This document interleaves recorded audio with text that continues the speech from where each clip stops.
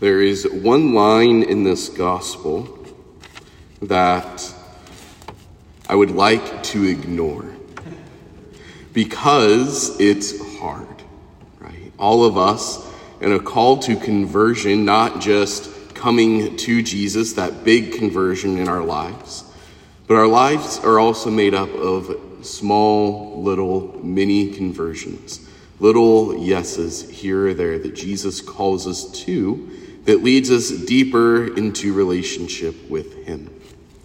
And the line that I would like to ignore this morning was a quote from the prophet Isaiah that Jesus gives, as showing this is a part of the fulfillment that he is coming to proclaim, proving that he is the Messiah in different ways.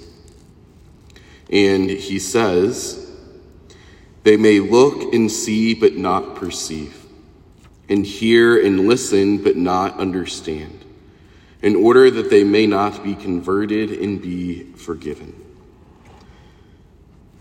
This is what many of us refer to as selective hearing. We hear those things that we want to hear. We see those things that we want to see. And if it doesn't match up with what we want to hear or what we want to see, we completely ignore it. And the Word of God cuts to the heart in that way. We spend time with Scripture. We spend time with our Lord. We start to not just see what is written there, but perceive what is Jesus speaking to me. We hear the Word of God. We listen to the Word of God. And instead of just saying, "That's nice," and leaving it there, we go deeper. We understand what Jesus is speaking to me. St. Paul writes in his letters that the Word of God cuts deeper than a two-edged sword, that the Word penetrates who we are. And so, in our lives, which one of the seeds are we? Where do we find ourselves? Do we find ourselves as one with selective hearing and selective seeing? Seeing and hearing those things that we want to see, and if it's outside of our field of vision, outside of what we want to do, we just ignore it. Rarely does Jesus give a homily after one of the parables. But he gives us a homily today. He explains what he told in the parable. And so I'll reread what he explains.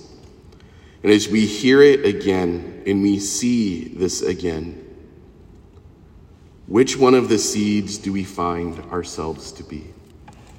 Which one of the seeds do we need to be a saint? One is an easy road that does not lead deeper to conversion. Seeing what we want to see, hearing what we want to hear.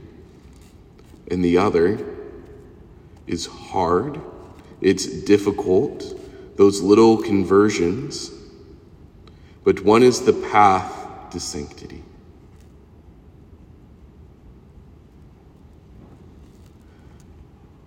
The sower sows the word. These are the ones on the path where the word is sown. And as soon as they hear, Satan comes at once and takes the word away in them. And these are the ones sown on rocky ground, who, when they hear the word, receive it at once with joy. But they have no roots. They last only for a time. Then with tribulation or persecution comes because of the word, they quickly fall away. Those sown among the thorns are another sort.